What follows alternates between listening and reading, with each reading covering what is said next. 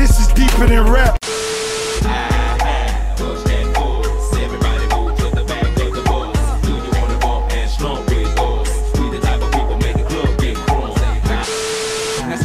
Had a partner named Sasha. I remember her number like the summer. When her and Susie, yeah, they threw a slumber party, but you cannot call it that cause it was slumber. Rock old school players to new school fools. Cats keep it jumping like kangaroos. Let's keep it on the Barbie, we ain't trying to lose. Say I be got, they done changed the rules. Old school players to new school fools. Cats keep it jumping like kangaroos. Let's keep it on the Barbie, we ain't trying to lose. Alright, man, we back. Well, actually, we just the first time actually kicking off our first episode of our podcast, new podcast, Deeper Than Rap on y'all boys. So, as of right now, the set is just a regular REOP set. Right. When I get these new lights in, I'm gonna introduce the new set. It's gonna look real fire though. Transformation. Got the color lights and everything, man. But that's just gonna be for us though, not for Devin. I was gonna say he gotta use this. Devin must have inspired you with that demon light he had. Oh, that was some cheap ass shit, bro. Nigga probably paid like $5 for that light off Amazon, bro. That poor ass shit, though. She had no vibrancy. That bit only one color, bro. I think he seen my lights I get up front. It's like, bro, I'm trying to be like Amp, bro. But he probably he went the cheap route because my shit is Hue lights. I paid my shit $50 a light bulb. I know Devin cheap ass ain't paid $50 a light bulb. he probably went on eBay, got a red light bulb. He's trying to rock it out, bro. I know he ain't paid $50 a light bulb because there's 4 of them in the house. Well, okay, yeah, he ain't paid $50. My shit $50 a light bulb, and that bitch got Wi-Fi on it though, so I know he ain't paid that. But damn, nigga, your light got Wi-Fi? Yeah, nigga, it go off Alexa, nigga. Hey, nigga, I overdo it with the tech. I overdo it with the tech. I still live humbly. That's one of my that's one of my faults. I overdo it when it comes to the tech, bro. When I spend time in the hood, my folks think that I'm tech savvy because I got all the Apple. It don't take much. It don't take much. It don't take much for your parents to think you tech savvy. Nigga, you pull up with a Nintendo Switch and they like, uh-oh. You done came up, son. You fixing computers and that and shit now? I used to hate back in the day when you get like a new computer and your parents tell you to hook that bit up. Yeah.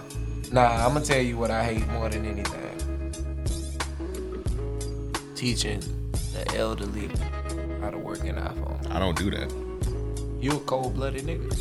I don't have any elderly people that need to teach. My mom don't got an iPhone, but my first of all, my mom's not elderly. I shouldn't even do that. And then my grandma, she got a little flip cricket phone. My grandmother got an iPhone a few years back, and going through that process was ridiculous. Ridiculous. I wouldn't have been there. Bruh. She had everyone in the family teach her. Nigga, that iPhone would have been a give and go. I would have passed it to that bitch, and ran out that motherfucker. That's hilarious. Hey, take this see back. you later. See you later, grandma. Hot potato. You lose, and I would just ran out that motherfucker, bro. But yeah, people be talking about how they be teaching old people tech. And my mom got an Android, so. Oh. She said, "Oh, nigga." You said, "Oh," like that shit tragic. Like she got a terminal disease. Nigga said, "Oh." But yeah, my mom got an Android. She got one of the newest Androids, but she got an Android. Yeah, my pop's the same way. So and that nigga be advocating for her. My mom just don't care. She just like only she could text all 3 of her kids. Right. Cause we all in the group chat and that shit got the green bubble, but it's all good.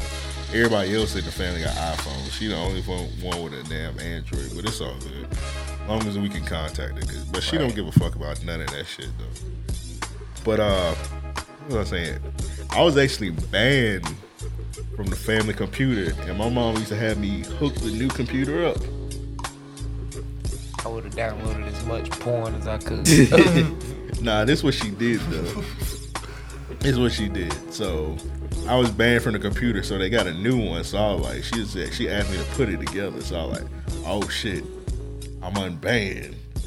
So I done put the computer together, and she was like, and then I had to put, the new computers, eventually they had the passwords and shit like that. Right. So I set the password up as a family-friendly password. She done went back and changed that motherfucker. I tried to log on. No success. She was like, yeah, you banned from this one too. I like, you just had me set this computer up for 2 hours. Out of spite, bro. That was your punishment. Man, I was like, I'm gonna get you back. I ain't never get her back, of course, because I just stopped giving a fuck, but it is what it is, man. But episode 1, deeper than rap. The O is silent. Yeah. The O is silent. It's deeper than rap. It's gonna look like deeper than REOP, but it's deeper than rap. So what is the O for? Like Wayne always said, and the O is for, well, he said the F is for, but you gotta add that in. The O is for Outkast. Because on this first ever episode, we're gonna talk about Outkast and a classic album, Aquemini. When I was a kid, I used to call it Aquemini because I was retarded. Bro. I definitely would have thought you were. I was Rabidi. I kept it to myself. Teacher, hey, can you move him? I didn't tell anybody this. Of course, I kept it to myself. Aquemini. I thought it was Aquemini, bro. Hey, I can get that Aquemini album. Like, nigga, what? Why you security? Get this motherfucker out my computer. Who sings that? It's kid. Hey, bro, don't lie. All right. This was you remember Sam's Goody? Yeah. So my cousin country as fuck. He from fucking South Carolina, bro, little ass city. Mm-hmm. So he came. So when they used to come down to Jacksonville, them country ass niggas used to be, you got a mall? All kind of stupid ass shit like that. So we up in, I think we was in Avenues Mall, man. So Avenue Mall, these country ass niggas, they eyeballs about to explode out there, them. Right. I mean, the first time I seen the Avenues, I was like, wow. I ain't gonna lie. That's an elite mall. Bruh, it really is. Yeah. Well, at least for the South. For Jacks. Well, this is in 2000. Right, early 2000s, right. But yeah, it was an elite mall. So you gotta imagine. Bro, that shit was top tier, bro. I ain't even gonna hold it down. It's top tier. Two stories. Bro, the first time I seen the Avenues, I was like, oh my God. And it had an Abercrombie and Finch in it. This is a mall, bro. With real motherfuckers modeling. Mm-hmm. So yeah, it was top tier. So these country ass niggas, they come over to the mall. One of my cousins, his name Brad. He's a Bone Thugs and Harmony stan. So I trolled this nigga. So you remember back in the day, you used to have to go to the internet wasn't really readily available, so you have to literally sometimes go inside the CD stores and ask them when the release date for a CD is. Yep. So we was in that bit looking for Busy Bone songs and Busy Bone albums and shit like Outkast. Bone Thugs. Yeah. Ain't really had that much. So I trolled him because it was BET Uncut days. Mm-hmm. And he was like, hey, you know about that Bone Thugs album? You know Vin's Bone Thugs album coming out? I was like, oh yeah, Busy Bone got an album coming out. It's called Ziploc Bag. You remember that song? You were like, ain't that like Buddy the Ziploc Bag? I told him Busy Bone had an album called Ziploc Bag. I was trolling this nigga, dog. I probably would have fought you. I was like, I don't know the date. Go up there and ask him when it come out. So he go to this white dude at the register. He was like, when that Busy Bone album come out, the white dude was like, what Busy Bone album? He was like, Ziploc Bag.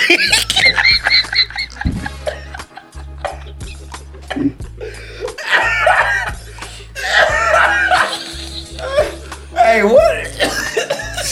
What was his reaction? The white dude said, what? Get away from me. The white dude said, what? He was like, it's called Ziploc Bag. Like, you ain't never heard that song? And he starts singing the song. Ain't nothing like money in Ziploc Bag. He's singing this shit at the register, bro. The white dude sent him off. The white dude looking at the list, he was like, it come out December. Just to get him the fuck away from the couch. Bro, that's hilarious. This was around like September because they came down here for the family reunion. We always have our shit at the beginning of September. That nigga said, don't come back. That's basically what he said. The white dude looked at the list. He was like, it come out December. My cousin like, okay. Oh, bro, I was in that bit dying laughing. I can't I can't believe this nigga sung. I can't believe that nigga sung that song, bro. I'm like, ain't nothing like money in a Ziploc bag. He sang the whole hook, bro. Asshole, bro. Like, yeah, I probably would have fought you in that store after I was turned away. He never noticed, bro. Because when the register would do the register was like December, he was like, "Oh, okay." He couldn't wait. He was like, "Oh, my cousin knows something." I was trolling his dumb ass. I never told him, of course, because he probably wouldn't even remember. But that was funny, bro. Nigga sung the whole fucking song, bro. At the register. I was a huge like Bone Thugs fan too, and I probably would have had I heard him singing that in the store. Like, yo, Bone. No one in Bone Thugs sings. That's not even a Bone Thugs song. Like, it was Busy Bone was on the song, but that's not a Bone Thugs album. Right. And why would Busy Bone drop an album called Ziploc Bag? He sent that nigga off, bro. I never really liked Bone Thugs like that, so one episode we might have to do like a Bone Thugs album. You never what? Never really liked Bone Thugs. East 1999 was hard as fuck. I never heard it. Okay, I'm gonna put you. I know the singles. Never heard it. We might need to do that album. I mean, I'll say this. It was hard, but it was hard for that time. Like, listening to it today, the singles still resonate. It's some of those lyrics in there that, you know, I don't hear today. But we will do a, and I'm just talking about their catalog, you know what I mean? But we will do a East 1999 review for sure. Okay. Yeah, I'm looking. Actually, I'm not looking forward for it, but I'm just gonna say that just to say it. Just to don't help, appease me. Just to help transition don't along. Appease me. Well, like, all right. So basically, what this podcast is, so we take albums that are considered classic, and we just listen to them and break them down and tell the history of the album, and let you know whether this album stands up to the test of time. Still resonates. Just complete retrospects of the album, some little facts here and there, if there is any facts. I know we're gonna talk about a couple albums where like it ain't really like that nigga just recorded that bit and dropped it. And then it was a good album, right? Yeah, you gotta love it for the time. I think even in that moment, we will be able to talk about cultural influence. Impact that it had on us, those around us. I mean, there's a lot that we could dive into for sure, but today we definitely gonna be telling. Well, Elk got some stories for us, so I'm looking forward to it. Yeah, if we ever do Illmatic, that's gonna be a long ass episode. Cause that nigga Nas, bruh, he had like 4 years of artist development before that album even came out. Yeah, but the album was written, to my knowledge. Yeah, literally. No pun. Right, like. Yeah. That is crazy that but yeah, I mean, Nas is one of my, Nas was my favorite rapper coming up. Nas, lyrically, he was my favorite rapper. Yeah. Eventually with age, I stopped liking his music. I think I parted from, you know what I mean? Like, my attachment, you know, my deep attachment. And then I grew closer to Jay, you know what I'm saying? Like, I grew more to Jay as I grew older, you know? Okay, I feel that. I feel the same way. But let's talk about Outkast. So sure. We're doing Aquemini. I was just playing that. Aquemini. Right. Which is Outkast's third album. Yes. Follow-up album to ATL. So let me ask you, when did you hear this album? Did you hear it in 98? Because this came out September 29th, 98. I did. So how old were you then? You were 8. 8 years old. Freshly I just turned 8. Just turned 8. Yep. So you heard it when it came out. Yep. Who put you on to this album? My older brother. Older brother. Evan. He was on one of the episodes before, but my older brother Evan was like really heavy into my musical influence as far as what I listened to, how I received it as far as like understanding. He broke down a lot to me. You know what I mean? Like, yo, what are they rapping about? I'm 8 years old. You know what I'm saying? Yeah. And he was at that time 13. This was your first Outkast album you ever heard, or? No. I was a huge fan of Southern Playlist and Cadillac Funky Music. Okay. When they first album came out. Debut album. Yeah. See, I didn't have a big brother growing up, and at that time, I was 9 years old. Yeah.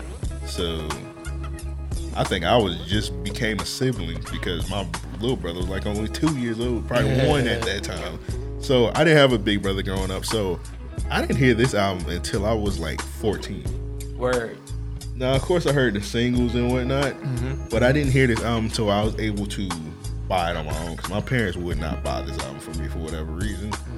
I wasn't able to really pick what I was able to as far as like album wise.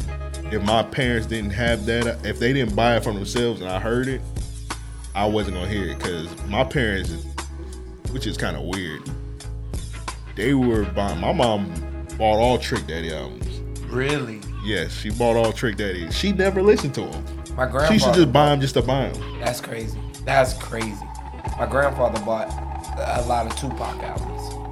And then you listen to them? Yeah, he was a big Tupac fan. Yeah, my pops bought Tupac albums, so I heard all Tupac albums when I was little because I used to just sneak them in my CD player.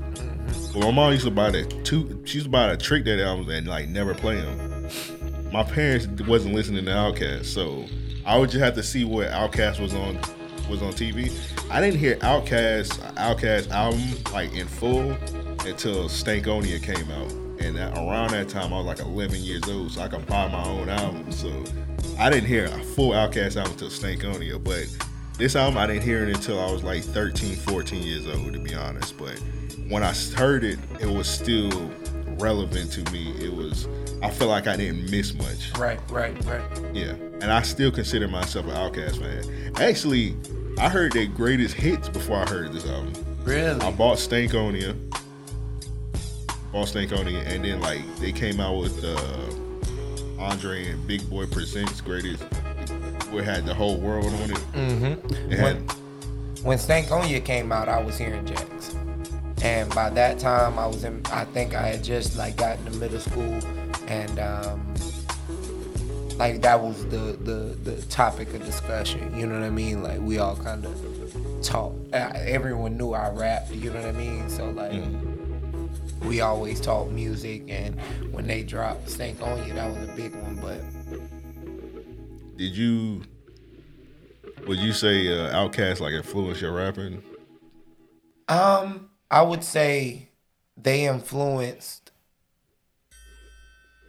like my approach to rap as far as how I mentally take it. So Big Boy has a really interesting way of making things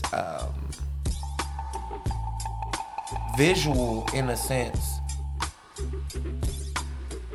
You can see yourself in like as he's rapping his scenario, you can see yourself in a similar experience from your life. You know what I mean? Yeah, Big Boy is definitely a lot more relatable. So I think like as I listened to Big Boy, his way of storytelling stood out to me. I never was influenced by Andre musically because I didn't feel like I could adapt that style. You talking about as far as like skill wise? Like his aesthetic for rap. I think that what I took from Andre is like some of his spiritual approaches. You know, how he'll drop in some lines to where he makes a reference about divinity or something of the sort.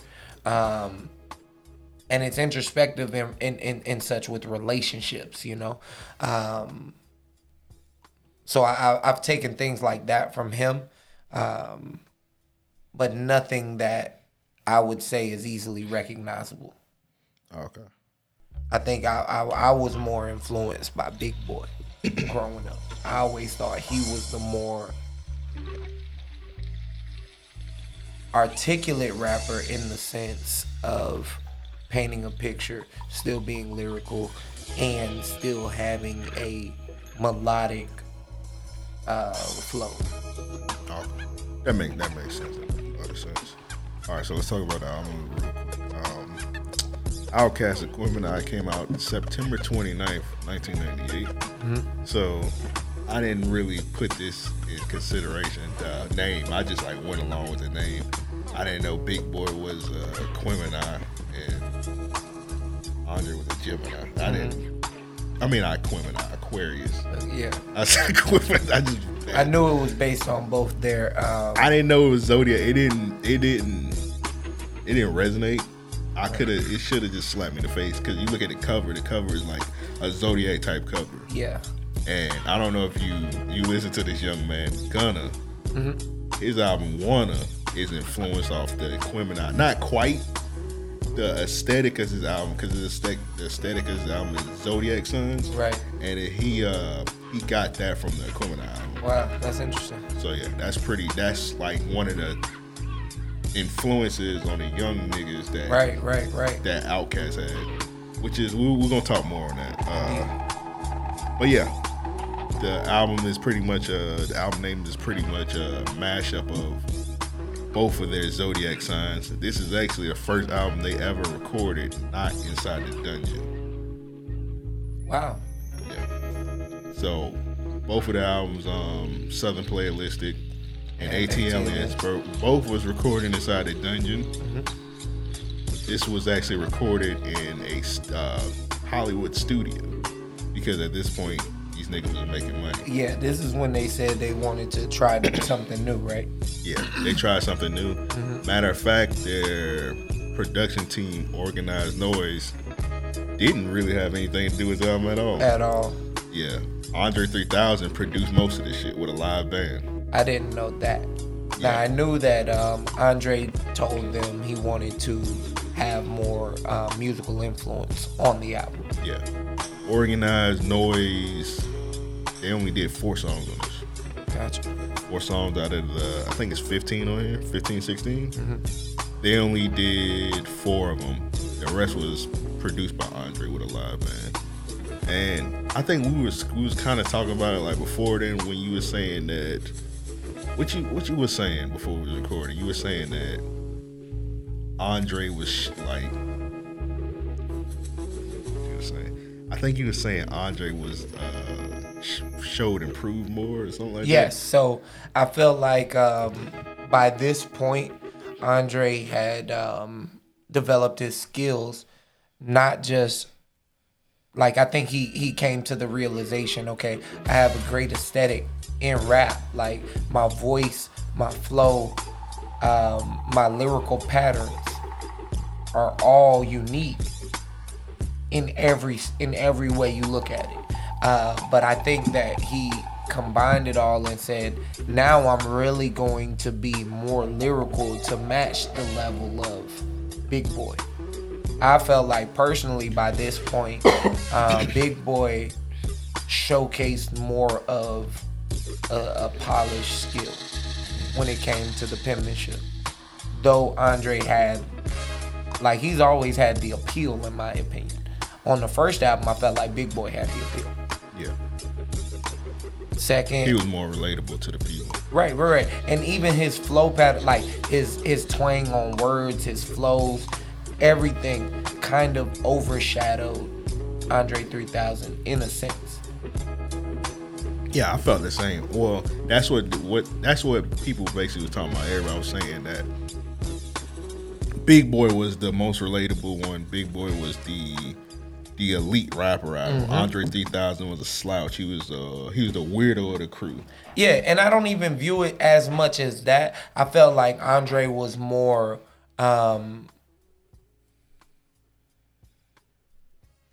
kind of idealistic, you know? I felt like he could take a common situation and give you scenarios that seemed, not to say unearthly, you know what I mean, but kind of more illustrated, more Hollywood in a hood sense. Okay. You know, still something that you can relate to, but it's still like, okay, that's a bit out there. You know what I mean? Yeah, I got you. That makes sense. I'm trying to articulate it better, but on the strength, fuck it.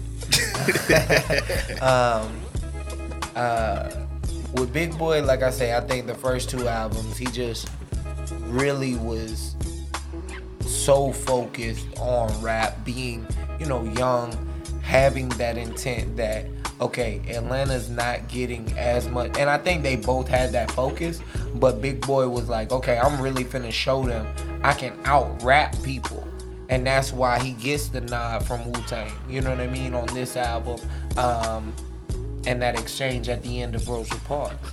In my opinion, I thought that was like really dope, because it cross-referenced the North and the South. It showed that, there's still acknowledgement amongst lyricists. Yeah. And this is coming off them going on the Source Awards with the speech in 1995 saying South got something to say, which was the Source Awards was in New York. And even thinking about that now, that shit just sounds so outdated. A hip hop award show in New York. Right. That doesn't happen anymore. At all. Ever. Like that just like, that makes sense for that time. 95 was, of course, Source Awards gonna be in New York. Nobody's going to a hip hop award in New York now. That shit's either in Miami, Atlanta. It's gonna be somewhere in the South. If I can, I gotta say that I think Outkast caused that transition in a sense. They brought so much attention to Southern music that it realized, okay, New York isn't such a mecca that it can't be fucked with. Before, it was like, anything that comes out of New York is solid. You can guarantee someone around you's gonna like it. Yeah, they ushered it in. They changed it. They changed when they came out with this album. They changed the history, because at that point, when this album came out in '98, this was so critically acclaimed. It started a movement in Atlanta that started in 98, 2000. Right. It brought in Ludacris, T.I., all the legends, Jeezy, all of them. And Gucci shortly followed. And the rain hasn't stopped since then. So you're right about that. I didn't really realize that. So it kind of, when Outkast came out with this album, they kicked in the door, man. So shout out to them on that. So I said I said it before, Organized Noise, they didn't really have a hand in this one. I think Andre 3000, I think this album is like Andre 3000 baby. He just like, he was more hands-on to me than Big Boy, because there's some songs on here that Big Boy not even on. So, right. And then learning that Andre 3000 had a whole live band to orchestrate, and I did, that's amazing. Yeah. That's amazing. Full creative control. Which they didn't get until this album. After the ATLiens did all the crazy ass numbers it did, that's when they finally had full creative control where they can do whatever the fuck they want to. So yeah. So I had already asked you, when was the first time you heard it? When was the last time you heard this album? Before we started researching. Well, I will say this. Several of the songs have played in recency. I played Return of a Gangster just the other day, probably within the last 2 weeks. And it's funny because I was hanging around this white guy, and as I was singing it, he was like, "Yo, that used to be my shit." Like, man, what you know about this Outkast? He was like, "Yo, look, when that came out, that's all I listened to," and it made me realize, I think Outkast had such an influence, on so many people,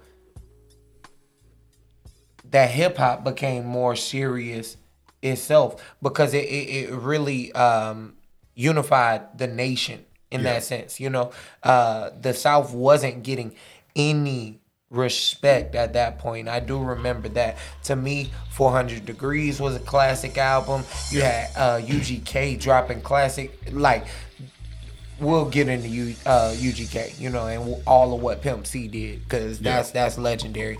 But to mention things like that, Master P, and so many other artists, and I'm not saying that Master P should be looked at as a lyrical